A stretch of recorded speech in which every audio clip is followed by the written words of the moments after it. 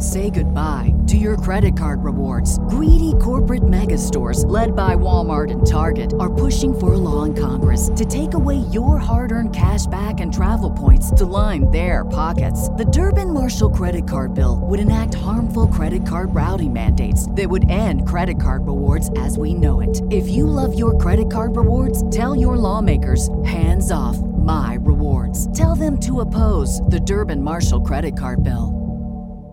This episode of Bend the Knee is brought to you by our bannermen, Lord Jason of House Ross, Sir Jimmy of House Nuts, Master of the Web, Lady Dawn of House Wright, Sir Chris of House Farber, Lady Tracy of House Faw, Sir Peter of House Whittingham, Sandy the Dragon, Blood of Queen Daenerys and Lady of Jameson, Lord John of House Fry, Lady Juliana of House Stradley, Sir David of House Fraser, Lady Liz of House Hendricks, Sir Matthew of House Perry, Lady Madeline of House Fritzl, Lady Adrian of House Dillard, Lady Ashley of House Gardner, Lady Lismelin of House Morales. This episode of Bend the Knee is protected by Sir Ryan of House Turbush, Lady Sarah the Unraveler. Our current champion is Lady Kira of House Arnold. Our current Master of Coin is Lord Jason of House Ross. Squire to Sir Matt, Lady Betsy of House Hudson.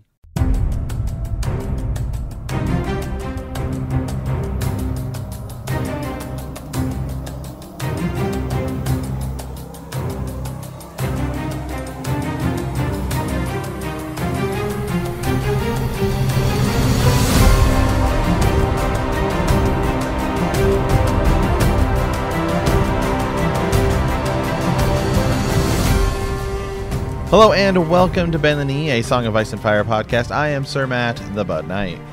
And I am Sir Ezra, the Watchful. Welcome to our Song of Ice and Fire book club. Today we are into Tyrion 11 of A Clash of Kings, and today in our Maester study we will be discussing the top 10 characters who did not appear in the Game of Thrones TV show. As a good topic, actually, because we were doing our Bannerman hangout the other day, and we were talking about, some of the things we wish we had seen. And then we've been talking a lot about House of the Dragon, the upcoming show, the prequel show, and now there's all these rumors of other shows as well, right? Dunk and Egg. We know Gur's working on some other projects. So many shows. One of them is not Game of Thrones. There's actually a lot of rumors going around Twitter today that the game he was supposed to be involved with, Elden Ring, has been canceled. Don't know what's going on there, but he was going to work on the story for that. So who knows? So there's Wait a second. You're telling me he was going to work on a game that's been canceled. It's unclear as to whether it's been canceled. Did they just save Winds of Winter release for 2022? Maybe. Maybe. Well, here's a question for you right out of the gate.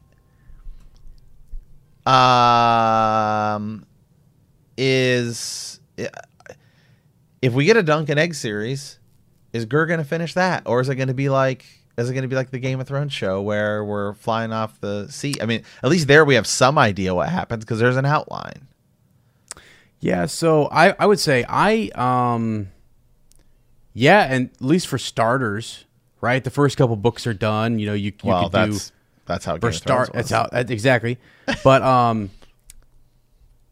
I think if he wanted to, if he would just get Winds of Winter done in 2020 by 2022, he could go do that, and I wouldn't care if he even finished the last book. Just go give us Dunk and Egg and Summerhall and all that kind of stuff. But he's not going to. It's just, yeah. So the Dunk and Egg series is easier, though, I think, because there's written plot outlines to it, whereas with this, we still have no idea what's going to happen in the books. We assume that things will go in the way of the show, but it's not. It's kind of the opposite, because it's like we don't know what George told Dan and Dave in regarding Game of Thrones and how like the main series is going to finish. So we're still like, is it going to be different? We don't know. You could say cut all that stuff out because it doesn't matter. Whereas with say like House of the Dragon, we kind of have actually a lot of the story. And so we're just kind of like, okay, it's going to be cool. We know how it starts. We know how it finishes. But Dunk and Egg is even more mysterious because he was so protective of it when it came to the World of Ice and Fire book. He's like, oh, I'm not ready to write a lot of that stuff yet. And so, there's we know that there's all this big mystery around Summerhall. Does some of them actually make it out? Were dragons raised there? Rhaegar's born there? What else was prophesized that, So Dunk and Egg is kind of in this weird spot where it's like, it's like Hodor. We had no idea Hodor. There's nothing that you could read in books, 1 through 5. Now you could potentially think that I think you could think that something's wrong with Hodor, but there's no way without the knowledge of the show that you would be able to predict that meant hold the door and it was Bran in the past jacking him up.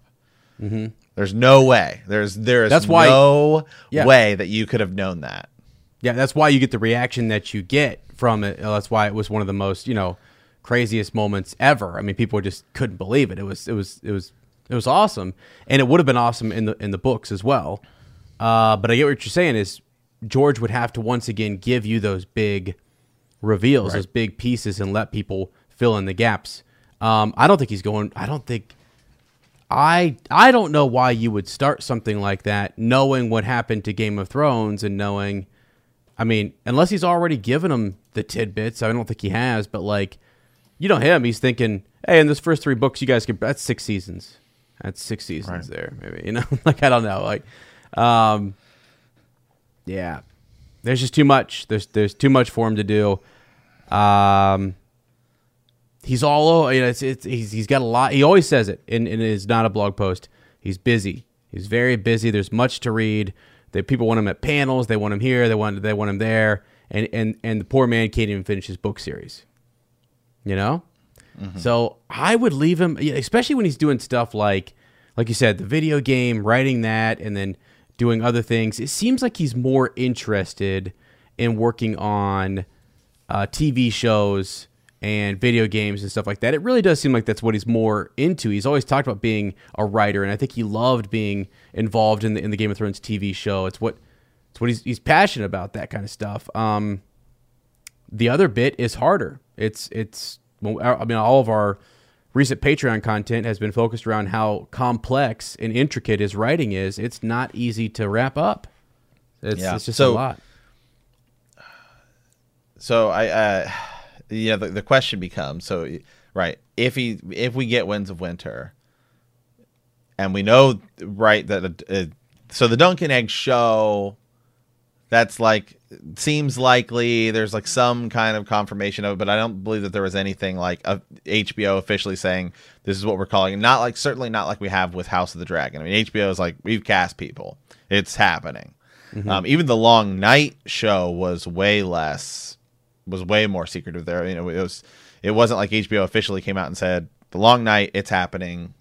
There were just speculation and stuff. So I guess with that, where I'm trying to go is are you worried at all about the Dunk and Egg series in that George hasn't written the rest of it out yet? Because we have some plot lines to go off of. So I wouldn't start. Are you? If I were HBO, I wouldn't do it. Yeah, I would be so afraid that it's almost going to become a joke. If you start Dunk and Egg and say, don't worry, we still have House of the Dragon, we're working on that, so that's our main focus, but in a year or 2 from now, we're going to pick up Dunk and Egg. I don't even think in a year or 2, I think 2022 is an optimistic prediction for Winds of Winter. Optimistic. And unless he does a full stop on that, here's something. People were kind of joking and criticizing and getting on George, but when he says, hey, I'm involved in another HBO show. If he would have said, hey, I'm involved in an HBO show and it's Dunk and Egg, we would be rooting for him like crazy. I'd be like, you know what? I'm almost like we had Jimmy on, and he was basically saying, at this point, I'm not even so sure I'm more excited for House of the Dragon than I am for Winds of Winter. So get as far as you can on that, and then come do Dunk and Egg. That's crazy to say that, but whatever you can get done. Sir Matt has said it many times. We have an ending for A Song of Ice and Fire. People don't like it, but we have an ending. Like, it's not the ending, but it is one that we have. It's an adaptation. It's people right. Don't like it. I don't like it, but it's, you know. Yeah, like I guess the difference between the two is, so let's say the difference between the three. So, you know, Game of Thrones, right? We had Up Into a Dance with Dragons. Then we had things that we presumed would happen, things that are likely to happen. Obviously, R plus L equaling J, likely outcome at where we're at right now. Jon being resurrected, likely outcome. You know, these are big fan theories well before we got to there in the show. A battle against the others, a battle for Winterfell, the battle of the bastards, all of these things, right? We're not there yet in the books. So everything that happens afterwards is like, wow, you know, we wonder how close is it going to be. So I think we view House of the Dragon, right? We have a start, we have a stop. Basically, I view it as sort of bullet points along the way. So is there going to be things in there that people disagree with? Is there going to be things that people are like, well, that's not how it should go in the books? But, you know, it seems the most complete of the three, even given its more limited source material, because, again, the source material we have is disputed, right? It's this Maester versus Mushrooms telling. Then you get to Dunk and Egg, where we have three, like, big stories that are all like, they're time jumps. They're not sequential. It's not like the main series where it's as detailed. This is just an adventure that they went on. Here's another adventure. Then we have bullet points listing what happens to them afterwards. Like, we know very specific events, what happened to Dunk and what happened to Egg along the way. The place where it gets really interesting is the ending, because we don't know exactly what happens, because we believe, oh, Dunk might make it, Egg might make it. So let's say they make that series and George hasn't touched it, and we get to Summerhall in the ending of the show. Like, let's say it's 5 seasons, it's amazing, however you want to do it, and it's Summerhall, and it's left ambiguous because George didn't want it to be told because he hadn't finished it yet. Are you going to be pissed? Are you going to be upset? Or do they just go with their ending and they all just die and that's like very traumatic? Does that do well with the show? I mean, you know, what do we do? Because I think it's kind of this weird area, because on one hand, George hasn't finished it, but on another hand, he kind of, there's more source material for the fans to know this is what's going to happen than there is with the main series. Yeah, okay, so here's the thing. I think one of the main reasons he hasn't finished the Dunk and Egg tales is that they're really important leading up to the Ghost of High Heart prophecy and Rhaegar, and his whole, you know, Summerhall, the whole thing.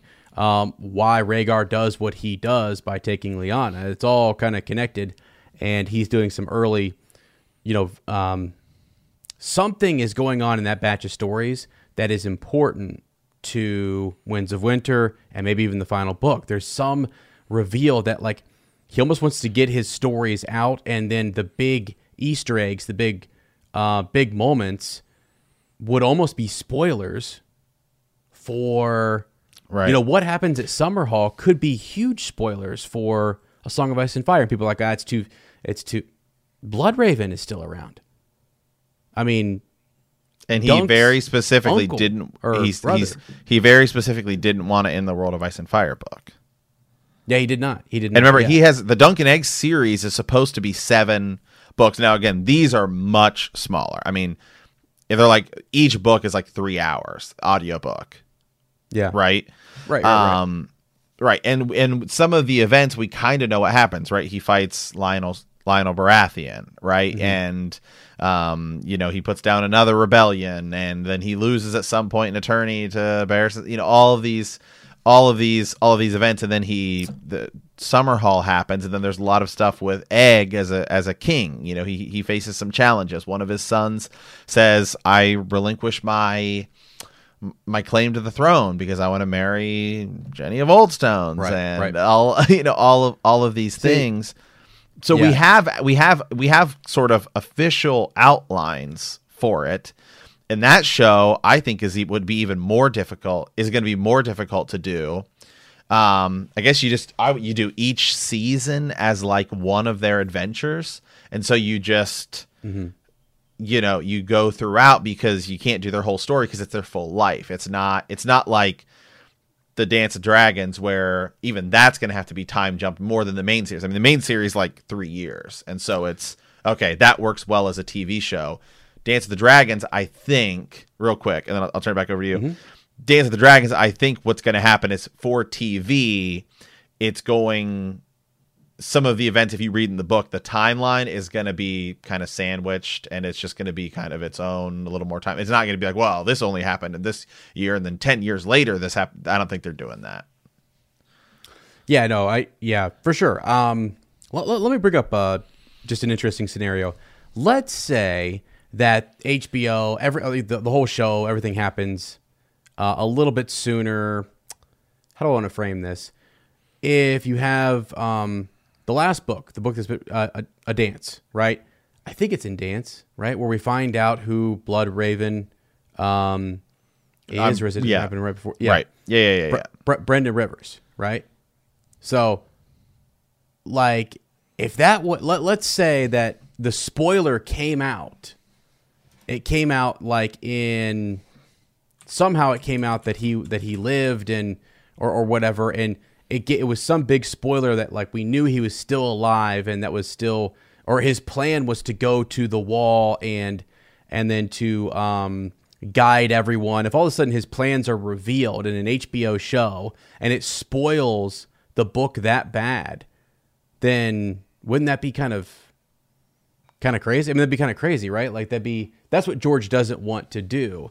I mean, that's a character that I think, even though like we thought he was dead, I think when you're first reading the series, you're thinking anything that you heard during that time period. Well, all these characters are, they die. Maybe some of them go to the wall, but I mean, what if more of the stories, more of the Dunk and Egg tales were out prior to where he's at in the story, but they reveal big spoilers about some of those major players like Egg and Sir Duncan the Tall, and then Bloodraven. Right. Stuff that could, I see what you're saying. So stuff that could affect A Song of Ice and Fire.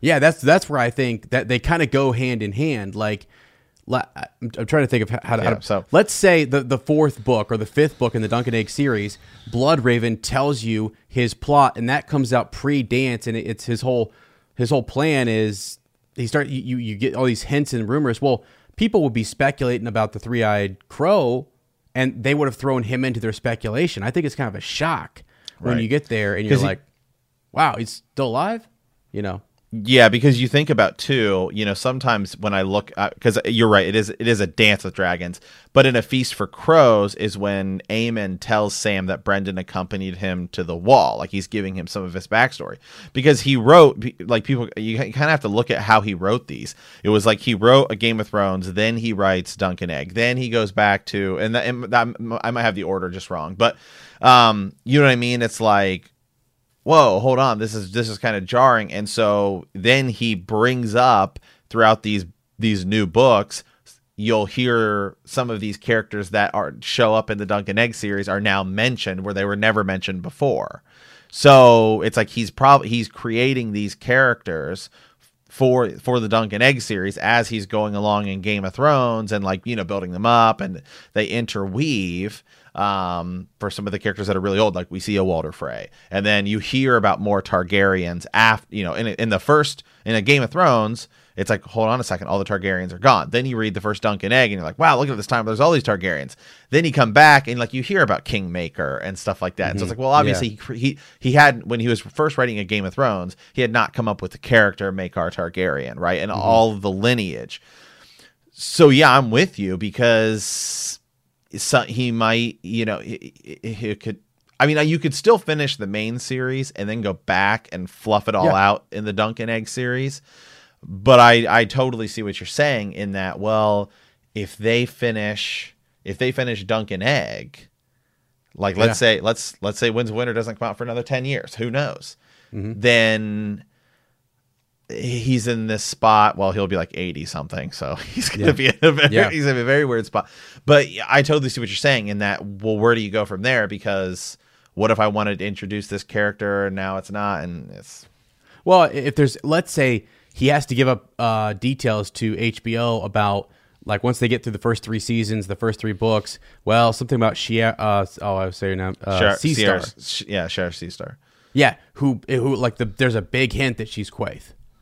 Right. Some huge hint in that, or Melisandre, or something, or whatever. I mean, I mean, if there's a hint like that he has to drop to make it fit or work or whatever, and then if he doesn't drop it, but then that's when he wanted to drop it in his book series. It's just a whole cluster.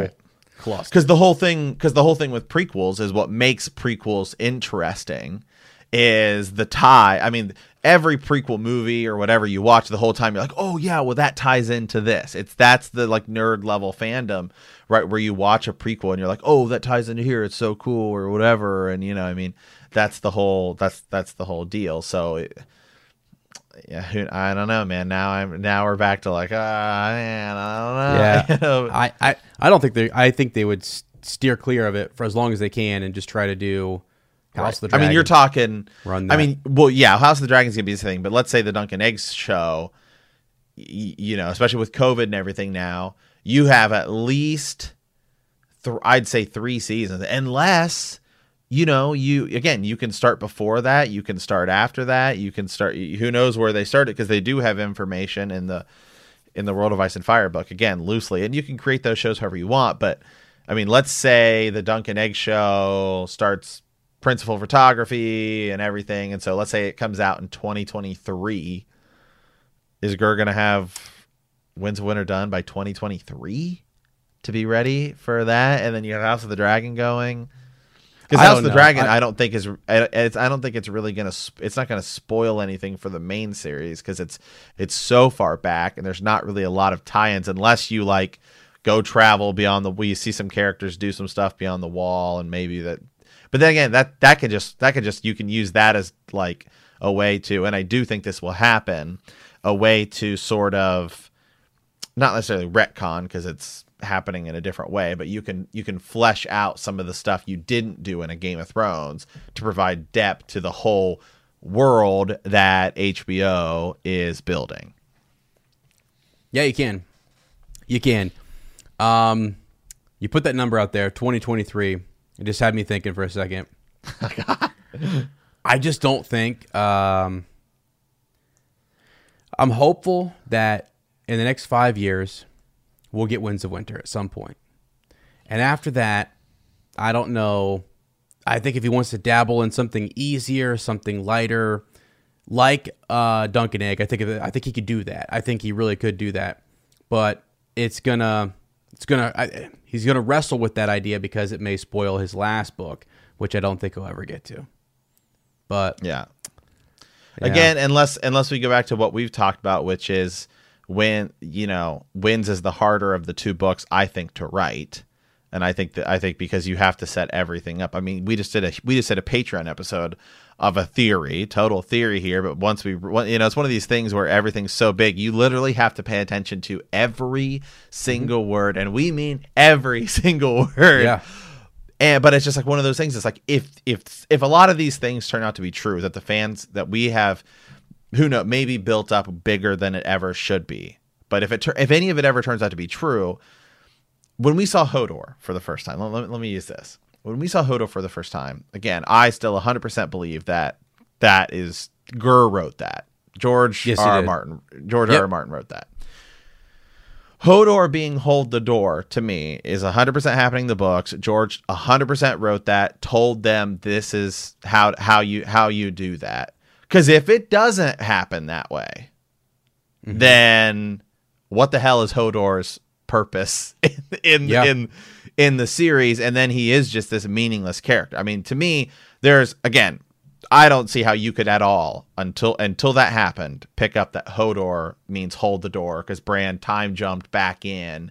Bran just now got his power, so before we have all been tainted by the show, there's no way we would have ever known that would have been the case. So if he is writing stuff to this degree, well, then you literally have to go back and be like, will this work here with this? And all of these patterns he's set up, like the Arbor Gold and lies and all of that stuff. You have to continue all these patterns. Does this work with this guy? That could be, that's part of the thing, let alone getting the story down and then making sure that things are, all tied up the right way. But yeah, I mean, it's crazy. It's all crazy. It's all just crazy. But I do think, the problem for George now is that, to look at real world stuff and how that stuff influences it, is before, like in the last decade, it was people just had HBO and people watched, Game of Thrones. The problem we live in now is that there is literally, it's no longer just a like, oh, we want to have the best show on cable. Now it's quite literally, there is a streaming war that has come. I wish you good fortune in the streaming wars to come. And I mean, it's like everybody's like it's a war between Netflix and Disney and all these things. And it seems like to the next degree, because it's like cable's like going to be gone, and everyone's just like, it's like a fight for content to push out like build up this like huge library of content, so that way people stick around on their HBO subscription and Disney Plus subscription, where it's like the HBO is going to sit there and say, we just launched this brand new version of HBO. We need content and we need big hitters, and Game of Thrones is the thing we spent all this money on, so we got to push it out. I wonder what all of their rights kind of like what they can and can't do. It's always so weird with all the different things. Yeah, because you think about Dunk and Egg and you think, wow, do they have the rights to just go do that if they want to? I think they do. I think, I think they. I haven't looked at it in a while, but I think they have the television rights. Yeah. To do. And then if he doesn't give them anything, then yeah, I mean, it's tough. It's tough to do something. Then they can do whatever they want. And exactly. And then it's the different TV timelines, verse. Yeah, it's a TV. Yeah, it's like the comics and the movies. Mm-hmm. Yeah. Which is cool. There's enough cool stuff in the first 3 books that it would be great. And I hope if that ever came, maybe George would tell him a thing or two, unless it's something monumental that we never saw coming.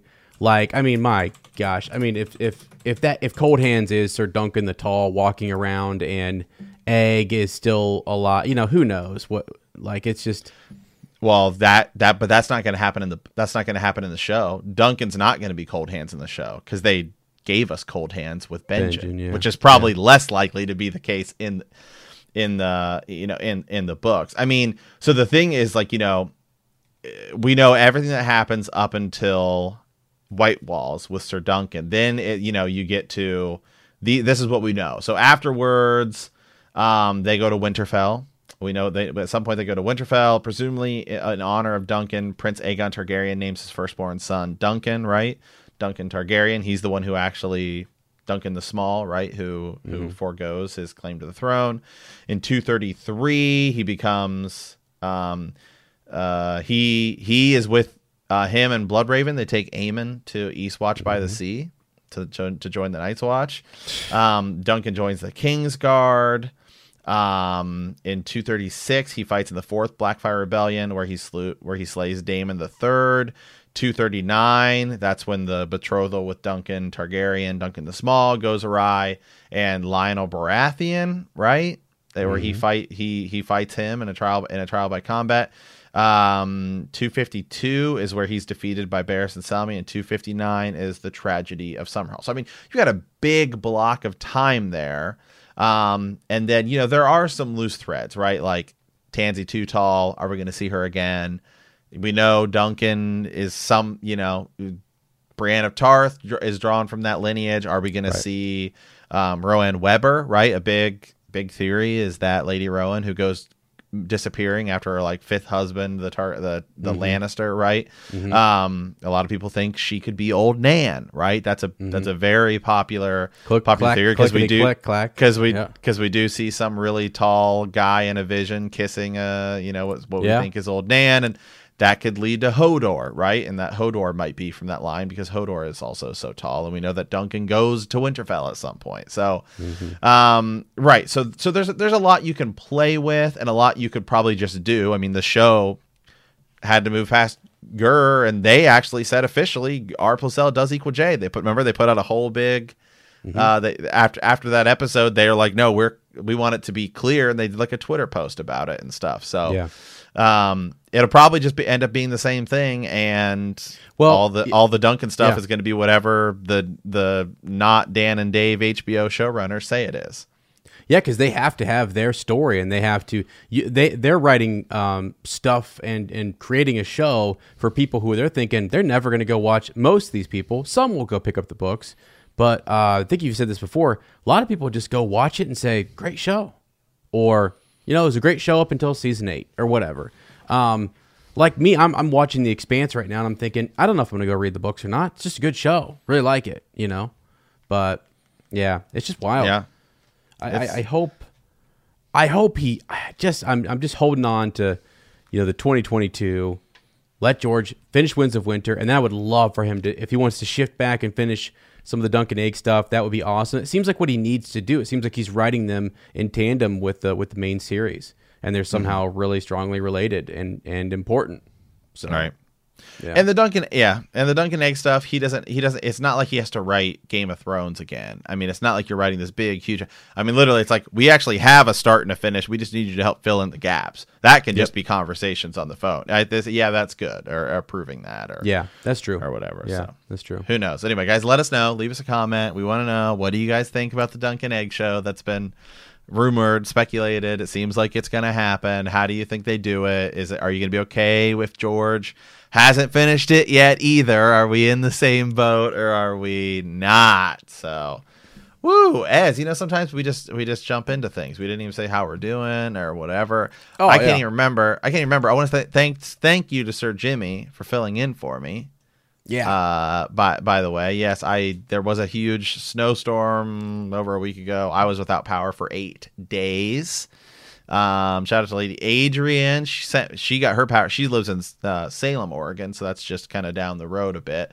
Salem was without power for days too, so she sent me and Lady Teresa some Grubhub. So thank you for that. We did have a generator. We did have there for a while, man. I was grabbing ice from outside and just shoving it in the freezer. Right? Wow. It worked. So yeah. Anyway, it was not pleasant. I'll say that, but obviously, hey, there's people who got a lot worse than that. But yeah, so it was not fun. But was able to dive back into some readings, dive back into some theories. Ez and I did we did a lot of patch face stuff. Where we did focusing on.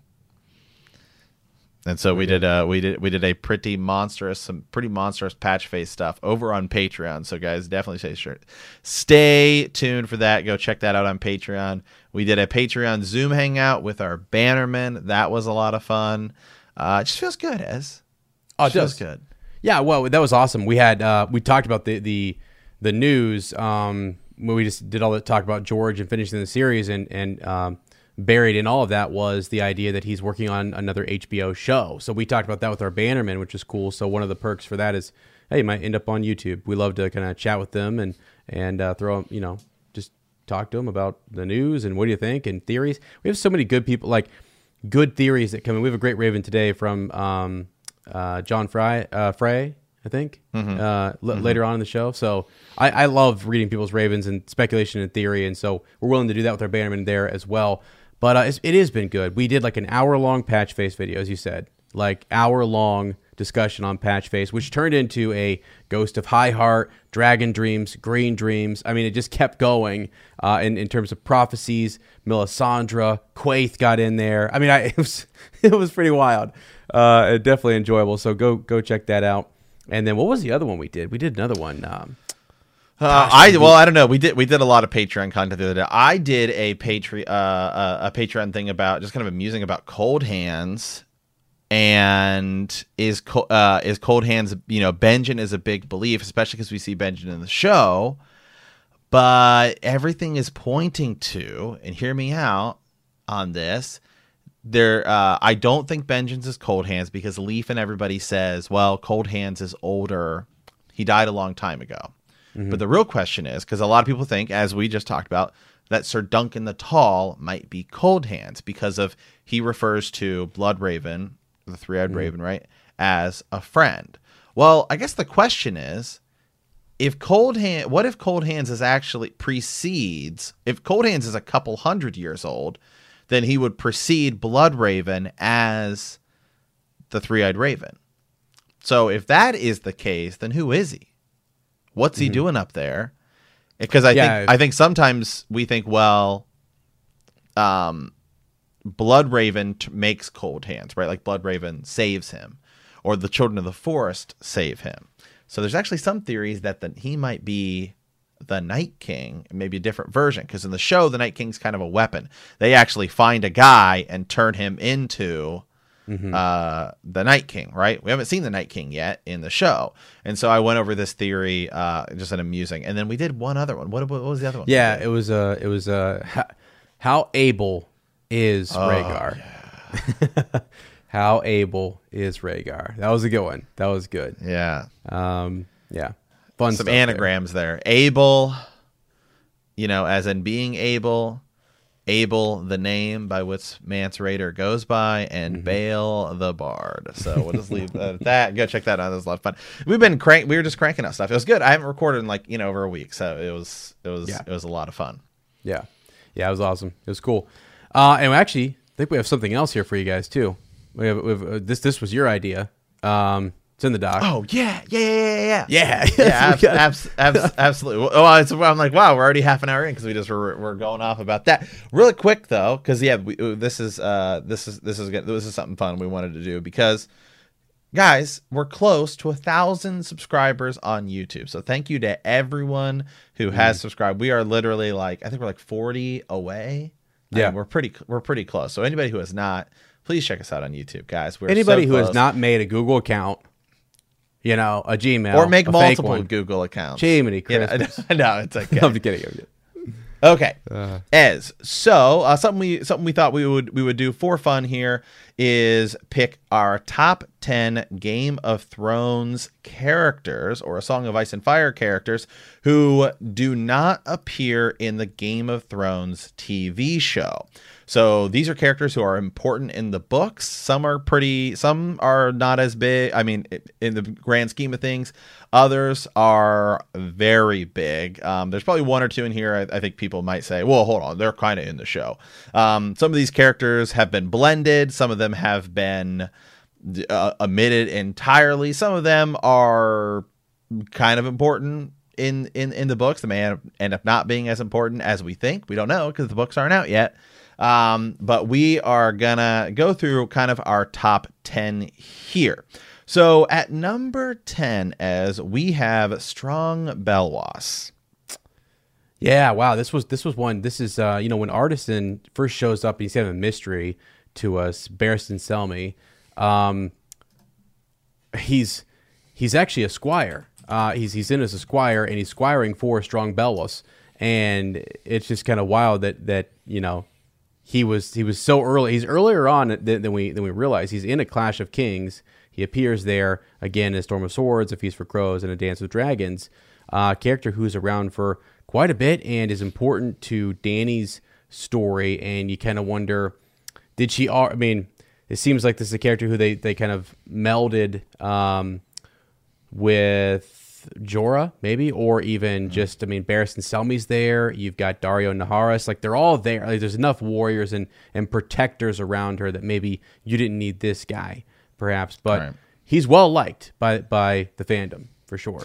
Yeah, absolutely. Some cool things about him is he's this big guy. He's huge, massive guy, right? He's kind of chubby, kind of a guy. He's got all of these scars on him because he lets his opponent sort of slash him, cut him first, right? And then he'll move in. So why is he not in the show? Just as you said, because you've already, and you got Barristan Selmy and Daario and Jorah, as well as some of Dany's Dothraki that are around her as well. He's a guy, if you're going to have in there, you got to get an actor that's pretty specific, right? You got to get a big kind of bald guy, kind of chubby.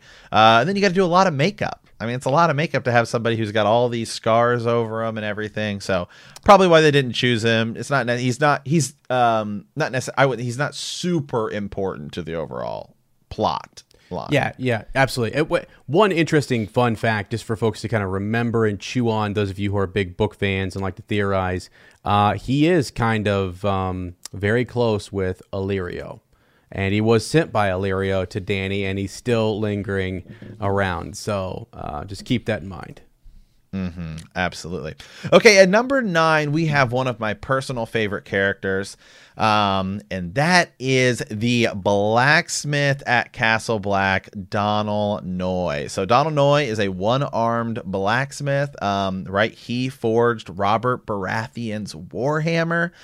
And he is a great character in the books. He serves as Jon's mentor, right? When Jon first shows up, a lot of his plot actually gets blended into Tyrion, of all people. You remember when Jon is kind of being harassed and almost beaten up, right? When he first shows up to Castle Black, because he kind of walks in with an attitude, I'm better than these people. And it's actually Donal Noye in the books who kind of reminds Jon of, everybody's here for a reason, man, and he's just this sort of great character. And then Donal Noye is one of the men, okay, who goes into the tunnel. Yeah, I know. At the siege of Castle Black. And long before it was hold the door, it was hold the line, hold the gate, okay? Yep. We will not let them through this tunnel. And it is heartbreaking, but he's just such a, this big guy, and he's got such a cool backstory that he forged Robert Baratheon's Warhammer. He's one of the he's a character you meet very early on too, and so you're like, wow, this guy, he's got, and so it's so cool. Well, this is well before we're like seeing dragons born and all of this stuff, and you're just like, the king just showed up, and to Winterfell and all, and you're just beginning everything. And so Donal Noye did not make it. I totally get why he's not in the show. You can totally tell the story without him. But he's a great sort of character in the books. Yeah, and I think it would have been neat for HBO, a guy who has no arm, right? He's just an odd kind of, they like odd things that are kind of striking, like, who's this guy? I mean, he really stands out. And if they would have put him in, and he to see him be kind of a mentor figure, and then to see him, like you said, hold the gate and sacrifice himself for the Watch and for the realms of men, I think it's huge. And I get, like you said, they wanted a younger kind of group around him, Jon's friends who were new in there with him. You already had mentors, with Jorah Mormont and couple other guys, right.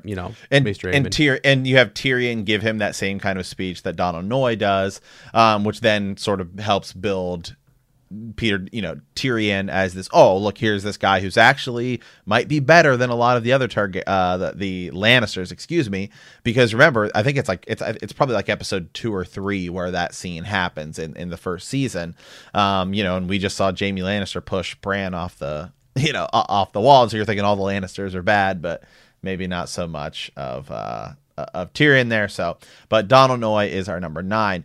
So coming in at number 8 here, this one's pretty obvious reasons, and that is Arianne Martell, right? And a lot of that just has to do with I don't think they knew how to handle Dorne.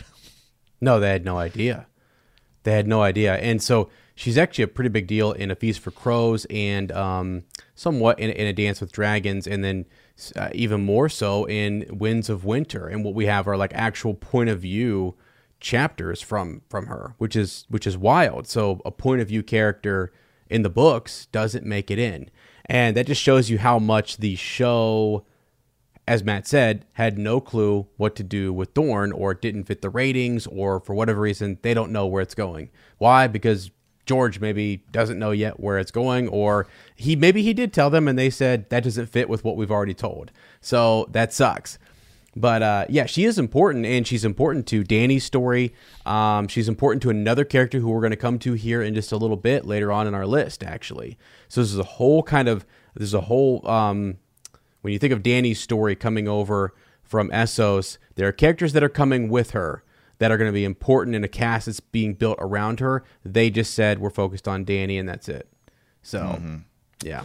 Yeah. Okay. As number 7 here. So this is one sort of character we have here. There's another one we'll get to a bit later, but they both have some similar purposes here. And again, guys, we wanted to pick characters who don't appear sort of at all. There are other characters that kind of show up and serve a similar purpose here. But so at number 7, we have the Ghost of Highheart, right? Or the Woods Witch. Obviously, she gives some pretty strong prophecies, some strong visions that she has about events that could happen in the future. Now, oddly enough, there's not a lot of some of these things that prophesize what could be a lot of big events. We do get, of all of them, we get Quaithe, right? Although like what Quaithe tells Dany in the show is not at all, like it's much bigger in the books is what she happens. And then we have of all people, Maggie the Frog. We get so that one's like, kind of crazy. But yeah, the Ghost of Highheart, right? She tells Arya, I gorged on grief at Summerhall, like go away, Wolfchild, like right. why would you come here? She potentially prophesies, right, the Red Wedding and the Purple Wedding, if you really break down what it is she's saying. But as and I said, maybe some of those things she's prophesying about will have double meanings, and something else will be similar down the line. But yeah, so the Ghost of Highheart, number 7. As I mean, what do you think? Yeah, I think maybe they kept her out because they were worried that if they used too much of her prophecies or people focus too much, it might spoil big things for the show, like the Red Wedding. I mean, maybe they didn't want anything to kind of tip anybody off there, and they wanted total shock factor. And maybe they thought the Ghost of Highheart might spoil that or something. I don't know. I still think you could have kept pieces where she comes across the Brotherhood without banners, and even if it's one little scene where Beric Dondarrion is walking by, about to something with the Hound, mix it up a little bit.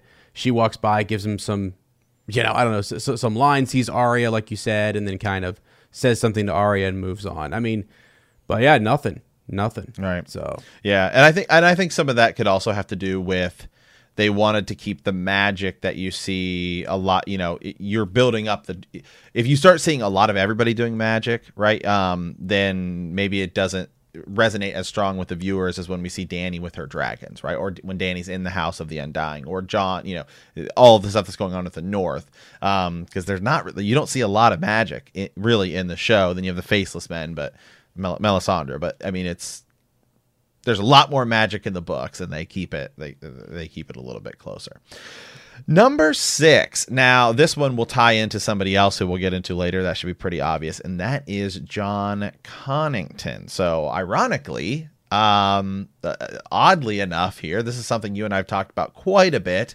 So Jon Connington, right? He's Rhaegar's friend, possibly. He was in love with Rhaegar back in the day. He's alive. He's got somebody else with him, well, who we'll get to, obviously. But oddly enough, there is a Jon Connington's storyline. It seems like is getting blended with Ser Jorah Mormont's, right? The acquiring of Grayscale. And then we see Jorah Mormont go to the Citadel, where he is healed by Sam. I have said in some Patreon episodes as well as on here that might actually, we see that event in the show, that might happen with Jon Connington.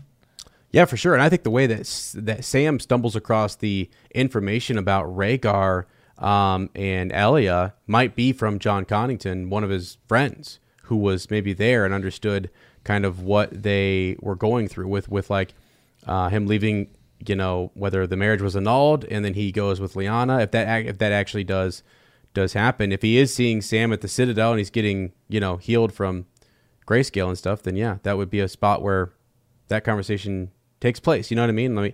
Because why not have who could tell us more about Rhaegar? That's one of the guys who could tell us more about him, and he's not in the show. He's blended with Jorah, and it's just that Sam stumbles across the information randomly at the Citadel. So, Yeah, okay. Number 5. So now this one kind of it gets weird. Not necessarily weird here, but number 5 we have Victorian Greyjoy, right? So Victorian Greyjoy not in the show. Some of his storyline is blended with Euron a little bit. Show Euron is pretty different than Book Euron. I mean, so much so that Book Euron could be the total end game of the whole series. And Show Euron is kind of like, again, he kind of comes in at the end. He's going to be a villain. Okay, cool. We're going to go from there. So we'll see, really. But Victorian Greyjoy, I mean, he's got a suit of Valyrian steel. He's riding, they're searching out, they're getting the horn. I mean, they're preparing for big epic battles, and his arm is all jacked up, and there's a lot going on with him. Yeah, there is. It would have been cool to kind of see him there. I get why. I think they thought maybe bringing him in would put Asha or Yara further down, and it wouldn't make her as important. Like, you have too many different, like, split factions among the Ironborn, and they wanted people either rallying around her or around Euron, and making it more obvious to the viewer because he's not necessarily, he's not there. I don't think, right? I don't think there's any image of him whatsoever. So no, I don't think so. I went back and I was trying to remember, because we do see, we were thinking about possibly Aerion Greyjoy, but we do see him, I believe, at the King's Moot when Euron is crowned. Now there might be somebody standing in for him. I tried to go back and see, but I didn't see anything where he's like officially stated as being there. So all right, top 4. Now this is where things get really big. So number 4, we have Val, right? The Wildling Princess. Obviously, we've talked a lot about Val. We have plenty of YouTube videos about her, as well as plenty of podcast episodes where we've talked about her love interest possibly for Jon. Now she actually is going to Hardhome, and then a big difference, right, is that in the show, Jon goes to Hardhome before he dies. He comes back from Hardhome and then is killed. So that's a big difference, because Hardhome hasn't happened yet in the books. So that might be reversed, and that might buy some time if Jon's resurrected, then goes to Hardhome, comes back. Then maybe we'll see what happens with the Battle of the Bastards if that does happen. But and then what's going to happen to Val? Now there have been some theories online, and I forget her name in the show, but remember there's like the woman wildling we see, right, where she's got the kids and she wants her kids saved, and she's with them, and she's kind of like a 1-episode person, and she ends up dying, right? Now there have been some theories, and I remember this back when this was happening, that people were like saying, oh, that might be what happens to Val. They go to Hardhome. There is a White Walker attack, and this is where we really see them. And this may happen, like, say, early Winds of Winter, to be like, like the White Walkers are here. It's starting, and then like maybe Val dies, and Val becomes like a that would white suck or something, right? That would suck. But I could see that happening, and I could see that being real for the Wildlings who would come south, and they would like spread the word. The other Wildlings trust them, and then next thing you know, it's like, our Wildling princess, air quote princess, right, has been killed. Yeah, Carsey is her name, right? She's a spear wife in the show. So that is her name in the show. So okay, so number 3, kind of continuing on here, like we'd had with number 7, the Ghost of Highheart, another sort of prophetic thinker, and that is Patchface. So we did not see Patchface in the show. He has some very interesting visions, things like that, to do with the potential future. Again, is it just because they didn't want as many sort of magic users? The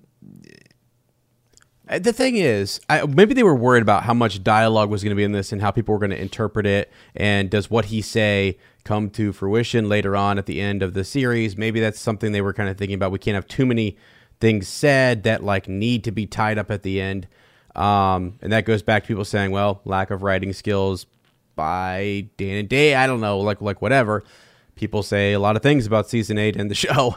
Patchface, though, why not have him in there? I think Melisandre having him just kind of doing his thing, seemingly unimportant, and having him drop a line or two here, and then for us to see him in the flames would have been huge. And then apparently one of the big moments that George gave to Dan and Dave is Shireen Baratheon being given over to the flames. And I think in the books, my personal belief is the saddest sound, according to the Ghost of Highheart, was the little bells. And I think those little bells belong to Patchface, and I think he's in the flames. Wow. With Shireen. He's gonna be up there with her. Yeah, but I don't know why they, like you said, maybe they were trying to steer clear of too much of the prophecy. I think he could have said whatever he wanted to say about things under the sea, and I don't think it would have mattered at all. People wouldn't have really thought much about it, because what we've just learned is that Patchface often is talking about old gods versus new gods, or it's all coded. It's very well coded. It's not something that's easily deciphered. So why not? And then are you worried that he draws away the importance of Melisandre and some of these other characters? So you have that as well. So, all right, our top 2 here. So I think you could honestly probably do these in either order. We just have them in the order we have them in, just because, well, that's what we think. But so at number 2, like we said earlier, with Jon Connington comes young Griff. So now we're talking about, what seems like a massive storyline that they chose not to incorporate, right? For probably a number of reasons. Like we need to sort of condense this, streamline this down, because as we're beginning to whittle off characters, we need to sort of heighten what are going to be the final major players. We want those to be the people who have been in the show the longest, like Jon, Dany, Sansa, Cersei. And we don't want to fourth quarter bring in somebody that's going to like sort of derail all of this. And that being young Griff. So that's kind of, I suppose, my thing there. And you want the big reveal in the show to be sort of Jon being Rhaegar's son, and then you do have that dynamic between Jon and Dany. Do you want to bring in a third person to have that sort of same thing challenged? I think that's why they don't do it. But the question becomes, in the books, he seems like such a big player that it's going to cause everything to be totally different. Yeah, totally different. And that's the thing. I think, I really do hear people on all of our season 8 videos where they talk about the idea that George said this should have been 10 seasons at least. It should have been longer, and then would have given him more time. And don't worry, he's building towards something. I still don't think. I don't know. It's maybe he understands how those pieces get to the end, or he knows that they have to be at these points at the end, but he doesn't know how to get it all there. And young Griff is a big. It's big. It's huge. I don't know how else to say it. It's a whole part of Tyrion's arc, seemingly going to be a big deal with King's Landing.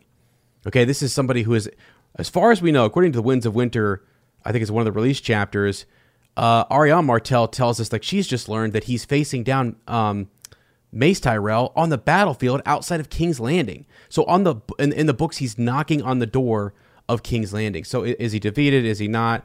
Who knows? Maybe he is. Maybe everything is just stopped right there, and it's this.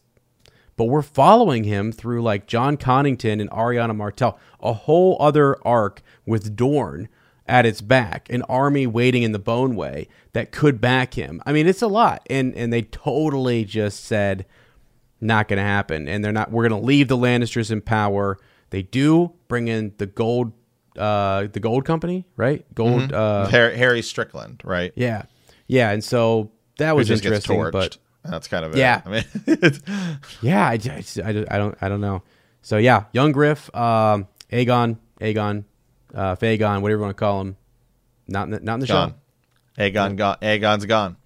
All right, number 1 is the most obvious, right? We said you could switch this back and forth. Speaking of back, what are we doing here? Well, we're going back to Lady Stoneheart because we never got there in the show. We never even got there. I don't understand this one because you have the actress You know what I mean? You have Catelyn Tully, Catelyn Stark. You have the Red Wedding. I mean, in a teaser trailer going into, I forget which season it would be, to see Stoneheart step out, or to see her step out at any point, like all of the, I don't know what, that would have been one of those massive, if you're just only a show watcher, you would have been like, she's back? You already have seen Beric Dondarrion be raised. Jon Snow gets raised. I mean, why would the people not accept that? Here's the thing. They don't know.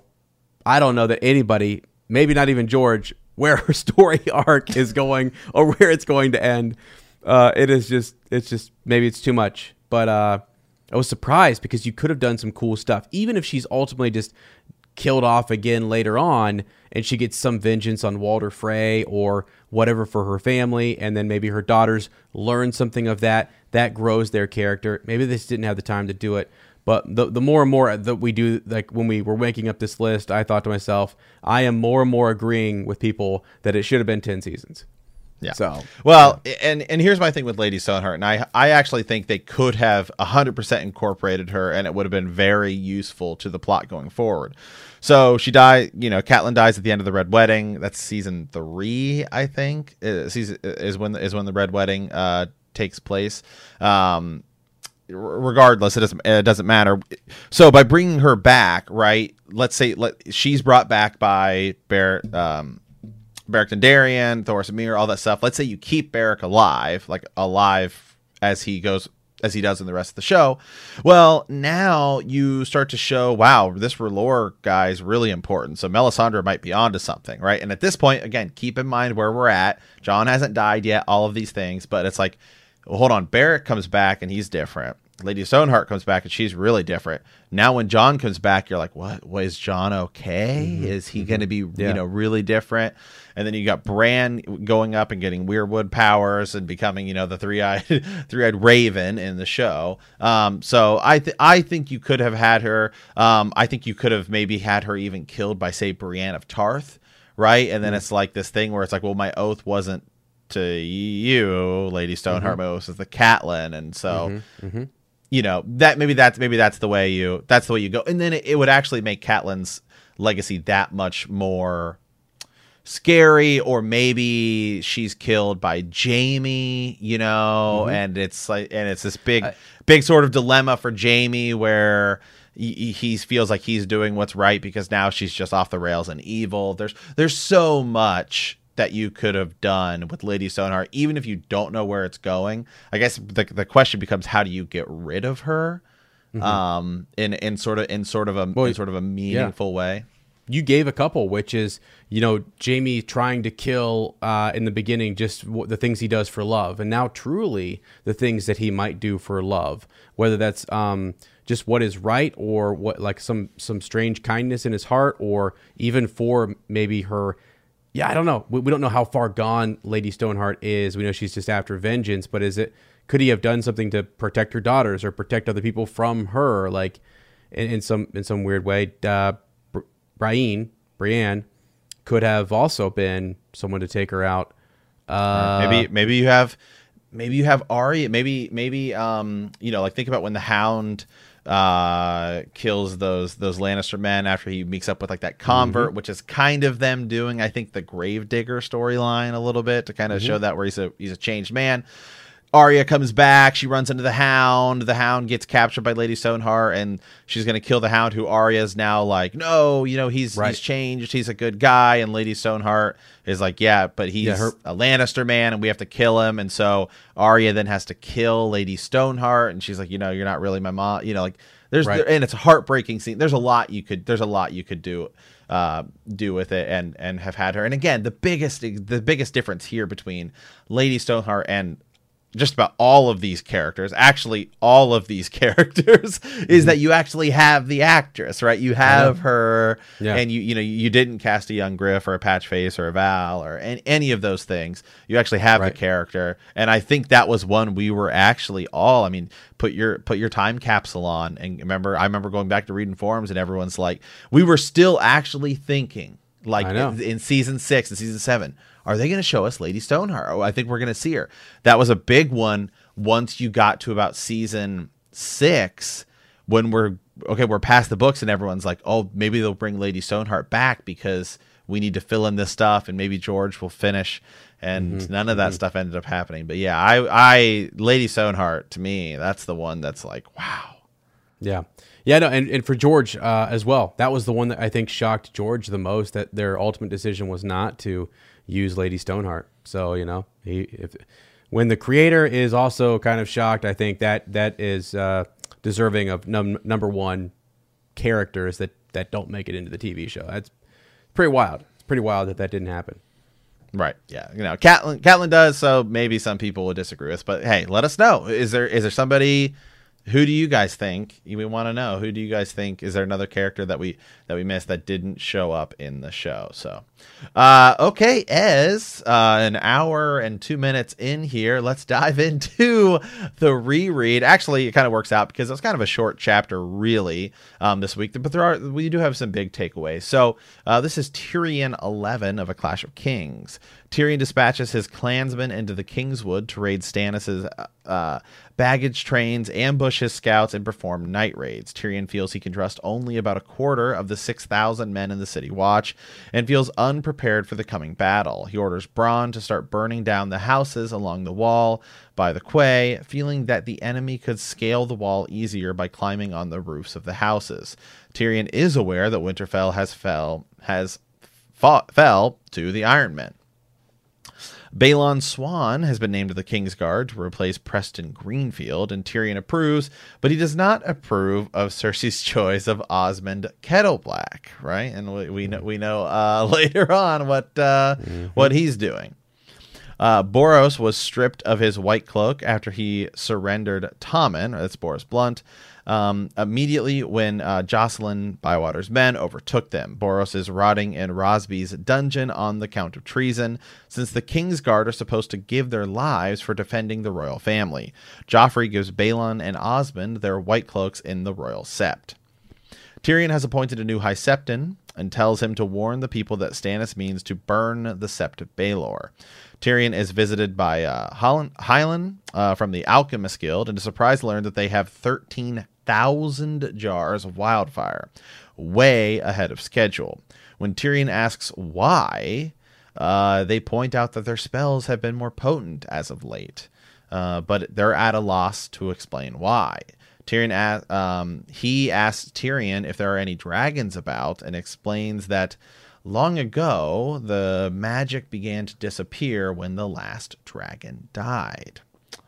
Then you cut and you have Jocelyn Bywater, right, is informing Tyrion that Tommen is safe, but the Hand does not know where the boy is being kept in case Tyrion is captured and tortured by the invaders. Varys then informs Tyrion of a plot of several merchants calling themselves the Antler Men to arm commoners in the streets. Tyrion writes the order for their arrest, on one of them being the Master Smith Salarin. Mm-hmm. Well, a lot of prepping for battle, a lot of getting ready here, trying to make the moves. I think at this point when you're reading, you're thinking, this is looking bad. It's looking bad. You know, you're sending out, Myrcella's gone, Tommen is now gone, Joffrey's sitting here, Tyrion's the only defense that you have. And what's really tricky about it is you've been following Stannis and you've seen what Stannis has done to Renly and what he did to Courtney Penrose.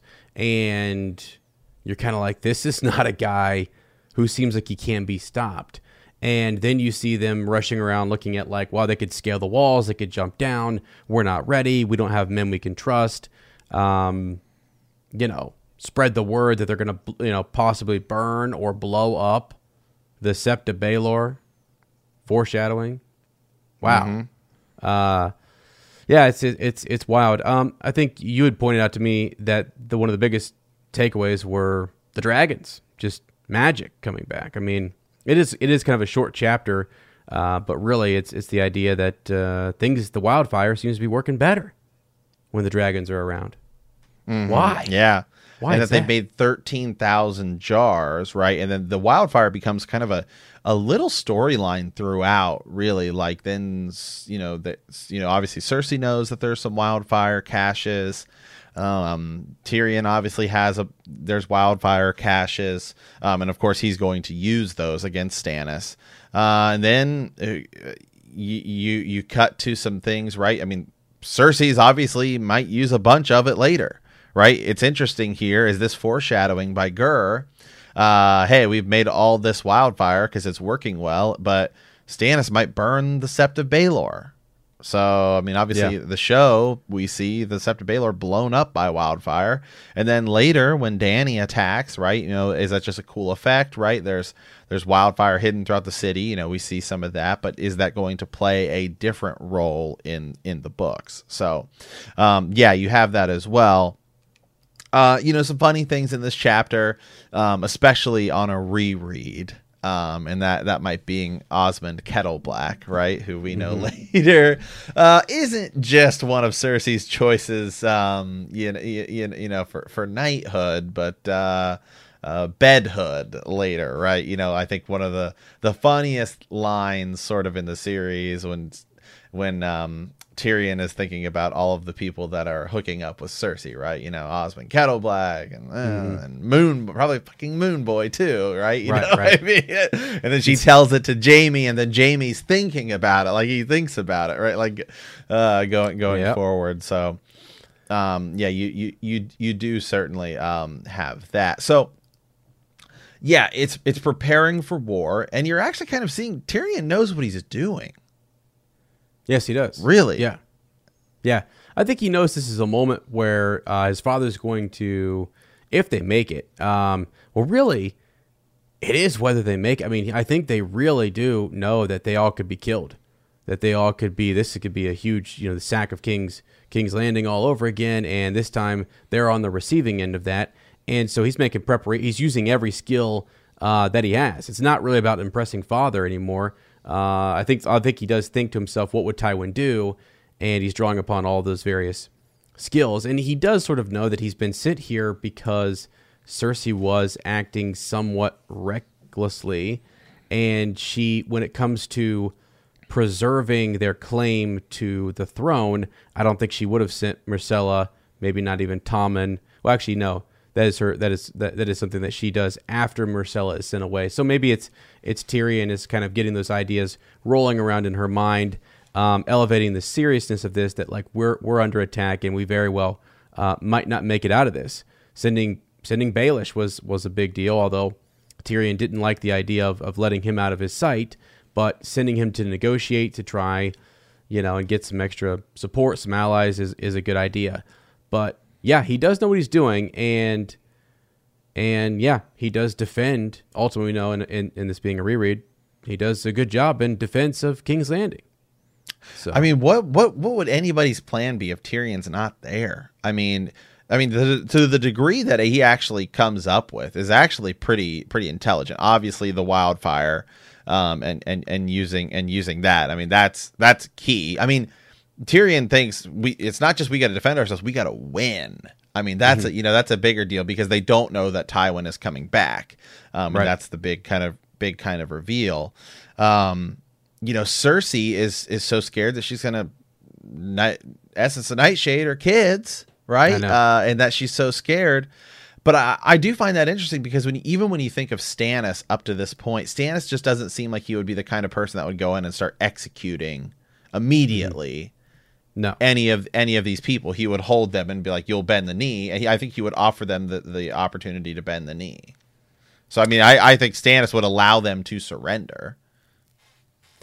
Yeah, and I don't think the children would have been at risk. I mean, they're held hostage and they can be used as game pieces, right? To make sure that Tywin yields and things like that. So yeah, I don't really know. I mean, that was all. Cersei's a little extreme.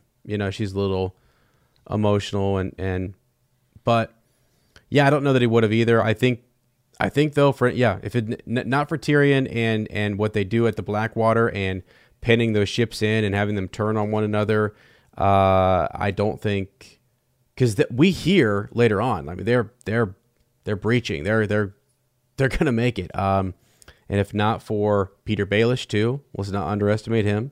Coming through clutch. But yeah, I mean, it's a good plan. This whole thing is him prepping, right? So he's also trying to.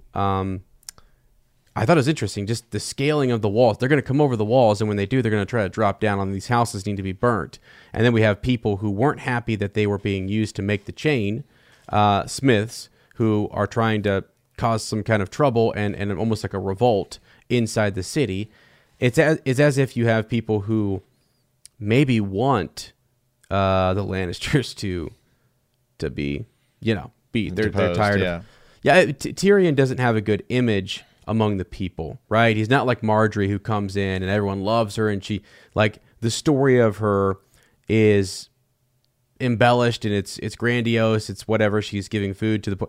Tyrion's not. He's more pragmatic, and the things that he's doing make sense to us, the reader, but to your common folk, I don't know, he's just not talked well about. And then what you hear is rumor and speculation, and it's this nasty, aspect of the Lannister household that is here running things, and nothing seems good because you're prepping for war. There's shortages. We talked about that with Rosby and Smallwood. There's not food coming in. People are starving. They're upset. Who are you going to blame? Tyrion. He's the one trying to keep them safe. So yeah, it's a lot. Mm-hmm. Yeah. And then the big one is the big kind of ending point to me, right? Is of course the dragons, the wildfire. Just go back to that really quick here. The dragons and their importance. Mm-hmm. Does all magic just suddenly start working that much better once dragons are around? I don't know. Like the spells, like the old spells are waking up again type of thing. I guess so. And it's a crazy thing to think that George almost didn't have the dragons in the book, and then now they're in it, and magic is like growing and becoming more and more. Yeah, I think that's neat. I think. Do you think it's just a time? Because remember, like we see dire wolves, but south of the wall, and it's like that's kind of like a sign that magic is it a sign that magic is coming back? Because the dire wolves show up before the dragons are born. Yeah, it's a good question. I don't know. I think it depends on where you're saying the power comes from and who's in control. You get in the whole conversation of old gods, new gods, R'hllor, the Great Other, and all that kind of stuff. Does any of that matter? But what is it that is like where power? Because it's what Quaithe says about the dragons, that a year prior, some of these other street magicians would not have been able to do what they are doing in front of Dany if it weren't for her dragons, that has somehow brought them back. But really, maybe it's more than that. Maybe it is something greater, some type of energy in the world or whatever that actually allowed the dragons to hatch and be brought back. There's a way in which she's being prepared for that, So yeah, maybe it was Summerhall. Maybe whatever happened began the spark that will ignite the flame. That will light the fire. that will set everything else on fire. Yeah. In motion. Okay. Yeah. All right, Ez. We have a raven today from Sir John the Iron Shark. So he says, "Hello, sirs. I will start with a confession. I haven't listened to Bend the Knee in close to a year because I started another podcast called Heroes of the Horn. Have you heard of it? It's really good. You should check it out." So he said he's been spending time in Randland. And really quick, before I dive into that, let me just say, guys, a lot of people, we do have some more and more people now that the new show is coming closer. So we were like, I haven't listened to Bend the Knee in a while. It's going to be like it's going to be like when everybody shows up at the great, when Robert Baratheon first shows up and it's like, man, I haven't seen him in years. It's going to be great. I'm sure when the new show comes back, we'll be seeing people in the Facebook group we haven't seen in a while, and people, and some people they get reignited by it, and it's going to be great. So that's good. Looking forward to that, actually. So he says, when I was cleaning out my Google Drive, I found an outline for a theory I was working on about how and why Longclaw is Blackfire. I don't know if you have come back to this over the past year, but I figured I would forward it along to you. It isn't doing any good stored in the roots of the Weirwood network. This is, something we've talked about definitely before, but let's dive back into it here. So is Longclaw Blackfire? So he says Bloodraven knows via Greensight or Dragon Dreams knows he needs to get Blackfire to Jon and travel north to become the Three-Eyed Crow. He kills the Blackfire pretender, knowing that it will get him sent to the Wall, ending the Blackfire line and positioning himself where he wants to be. Bloodraven hides Blackfire in the Lord Commander's chamber. He doesn't need to change the hilt because he knows it will be destroyed in the fire. Bloodraven, aka the Three-Eyed Crow, places fake memories in Jeor Mormont about having a family sword and the desire to give it to Jon. Three-Eyed Crow has demonstrated that he can manipulate memories when he removed Bran's memory of Jaime pushing him out the window. It's not a big jump to believe he could implant false memories as well. If Jeor's Raven is being controlled by Bloodraven, that means that he has been close to Jeor for quite a while. The false memories could have been slowly fed to him for years. I believe that Jeor has other false or manipulated memories to hide the lie of the sword. Jeor describes his sister Mage as a hoary old snark and stubborn. Short-tempered and willful, truth be told. I can hardly stand to be around the wretched woman. But every time Mage interacts with Catelyn, she is friendly and caring. Catelyn had grown fond of Lady Mage and her eldest daughter, Dacey. They were more understanding than most in the matter of Jaime Lannister. It's from A Storm of Swords. I can't find the exact quote, but I remember Bran starting to remember that Jaime pushed him. It was painful, and Bran knew something was wrong. I believe Jeor's memory of his sister was changed so that he never visits Bear Island, right? If Benjen can visit Winterfell, then the Lord Commander can certainly visit home. If he were to mention Longclaw and have Mage deny its existence, then it would shatter all the false memories. If House Mormont ever had a Valyrian sword, then Jorah would have sold it to keep his wife. Jorah would have sold it to keep his wife. Jorah is too honorable to become a slaver while he had a piece of steel worth 100 times more hanging on the wall. At the very least, he would have told Dany about Longclaw during the tale of his marriage to illustrate that he still had some honor. Even if Jorah didn't sell it and didn't take it with him, why would Mage send their priceless 500-year-old sword to the Wall to a brother that doesn't even like her? Can you think of any other ways Jorah might be manipulated? So, first thing, just real quick refresher here. And again, just because the language we get about one sword does not mean that it is also true for the other sword. So Longclaw is described, right, as being in the possession of the Mormonts. I think it's either 500 years or 400 years. That's not entirely important. What is important is that it is stated that if you look at the timelines, that the Mormonts have had a Valyrian steel sword longer than the Starks have had ice. Mm. And so the big question becomes, well, how does a tiny family that has like 50 people on their island have a Valyrian steel sword?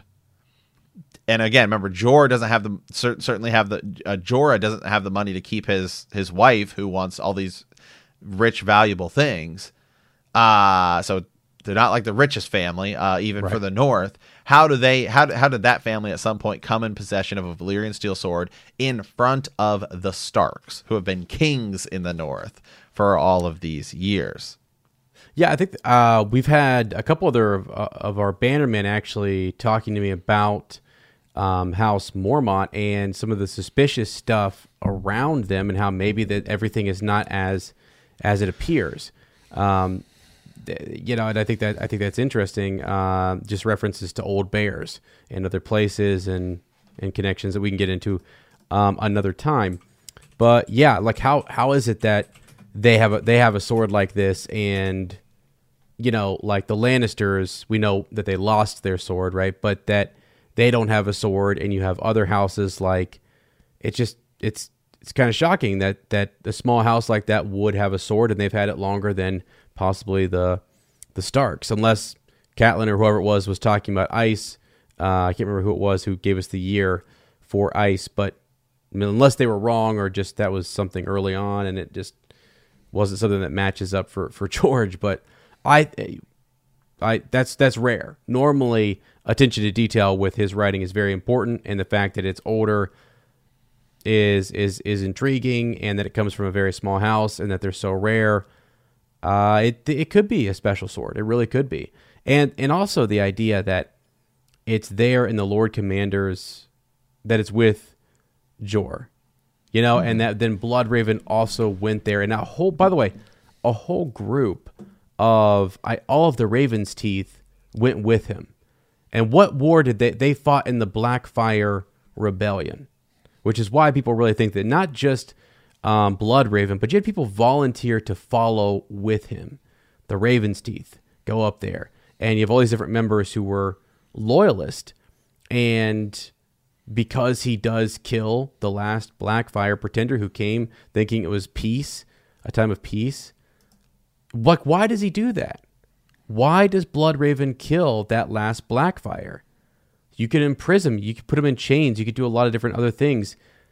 For someone as smart as Brendan Rivers, who's been able to outwit and just, to kill him, and then what do you think your nephew's he kills him. He kills him immediately. He steps off boom.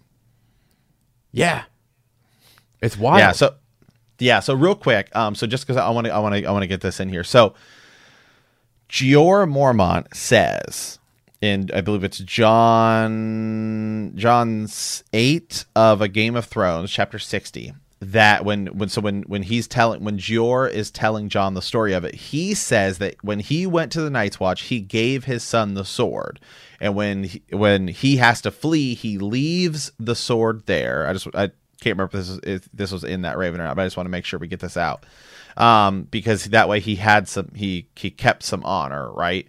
And then Mage Mormont returns the sword, right, to Jor, like she gives it back to Jor.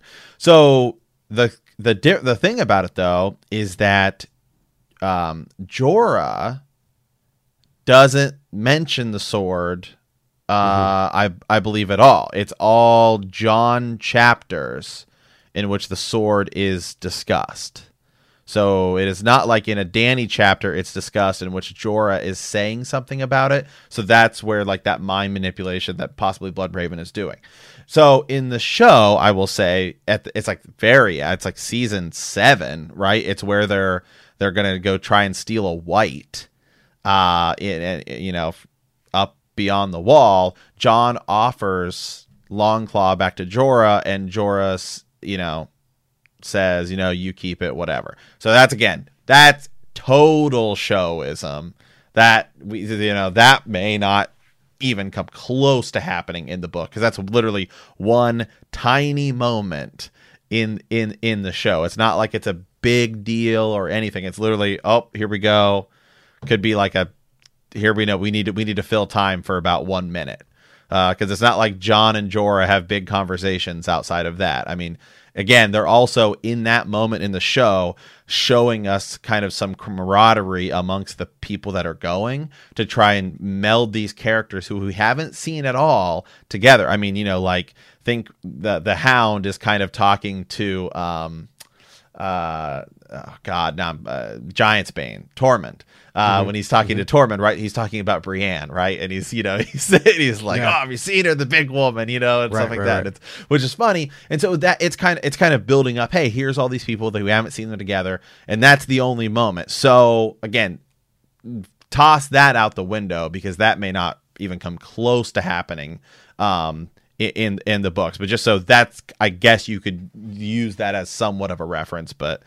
Other than that, in the books, there's obviously nothing close to saying that anything that happens. So, yeah, good points. I want to make another point real quickly, as you brought it up early on, and I just want to hammer it home that it is a bastard sword, right? It's or a hand and a half. They're basically hand and a half, right? Which is how. Right. So the interesting thing is, a bastard sword is how Longclaw is described. Blackfire is described as a hand and a half, but they're basically the same thing. It's just it's a different way to call it. Different name. And the whole idea with the Blackfire Rebellion is that it is a bastard who is given Blackfire, right? A legitimized bastard who is given Blackfire. and over Darren the Good, I believe, who the speculation is a false son, actually, even though was supposedly that was a son who, like, the idea is that, I don't know. It's kind of a wild, it's wild. It's a wild, that Darren might not actually be Aegon's, son, right. and that Daemon Blackfyre might actually have been his son, but he was a bastard, right. And then he's given Blackfyre because of his skill in battle, and you have this bastard war break out, and we have a bastard named Jon Snow wielding a bastard sword from a house it's just, If you want to dive down an even deeper theory, the other Valyrian steel sword, right, the one that Bloodraven actually uses is Dark Sister, which many people believe is in the cave, right? That Mira picks up to use, and then hold on a second, you have Jon Snow who has the bastard sword, Blackfyre, and might actually be the Targaryen king. And some people, this is where a lot of people even pick up even more on that idea that Mira, who is roughly the same age as Jon, looks very similar to Jon, now has the the other Targaryen sword. That is literally called Dark Sister. And so that's where people, that's where the Mira people even come in. They're even bigger believers of this theory too, because they're like, well, look, it all connects. It's wild. It is wild. It's something that, he's hiding stuff in swords and objects and horns and what have you that could be really significant. So I like the idea too, that Jor's memories, or that people's memories, could be messed with a little bit. I think it's fair. I don't know. Even though I think Bran probably it was traumatic and he pushed it out of his mind, more likely. But I think if you're going to theorize, you might as well bounce around the idea that his memories have been tampered with a bit. Absolutely. Great theory. Hey, thank you for sending that to us. I love the is Longclaw. That's actually oddly enough.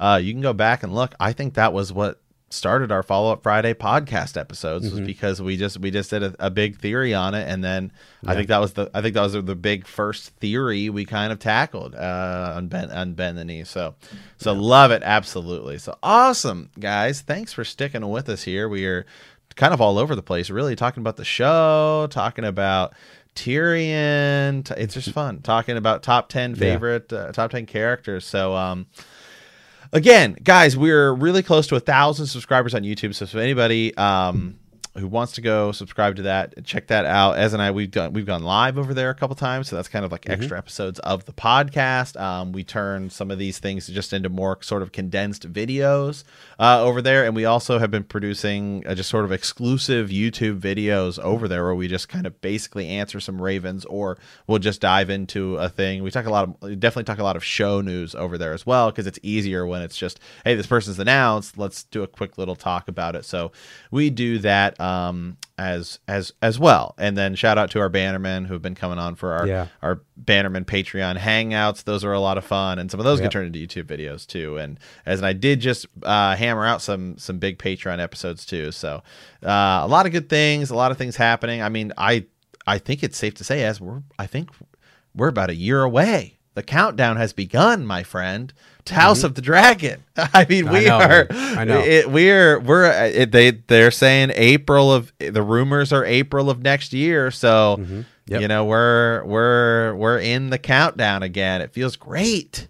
It does feel good. It does feel really good. I'm excited, and I'm happy to go into. We're going to be diving back into the Maester study more in terms of just looking at those big figures from the Dance of Dragons and look at that time period under King Viserys and what's going on there. I think that'll be helpful. So if you guys are interested in that, or you have Ravens, or you want to know more, leave a comment, send us a Raven about it, and we will gladly cover it for sure.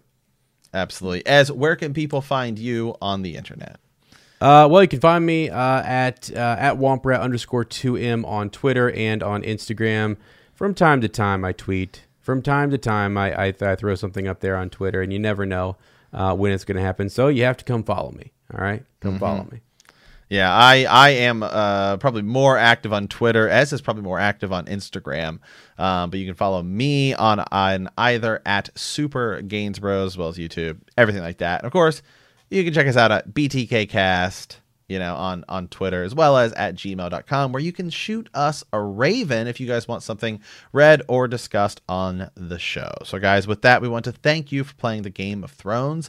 In our next episode, we will be on chapter 50, which is Theon 4 of A Clash of Kings. Wow. All right. If you like our podcast, don't forget to subscribe, like us, write a review, leave a comment, or send us that raven at btkcast@gmail.com. We will see you in a week, and remember that winter is coming.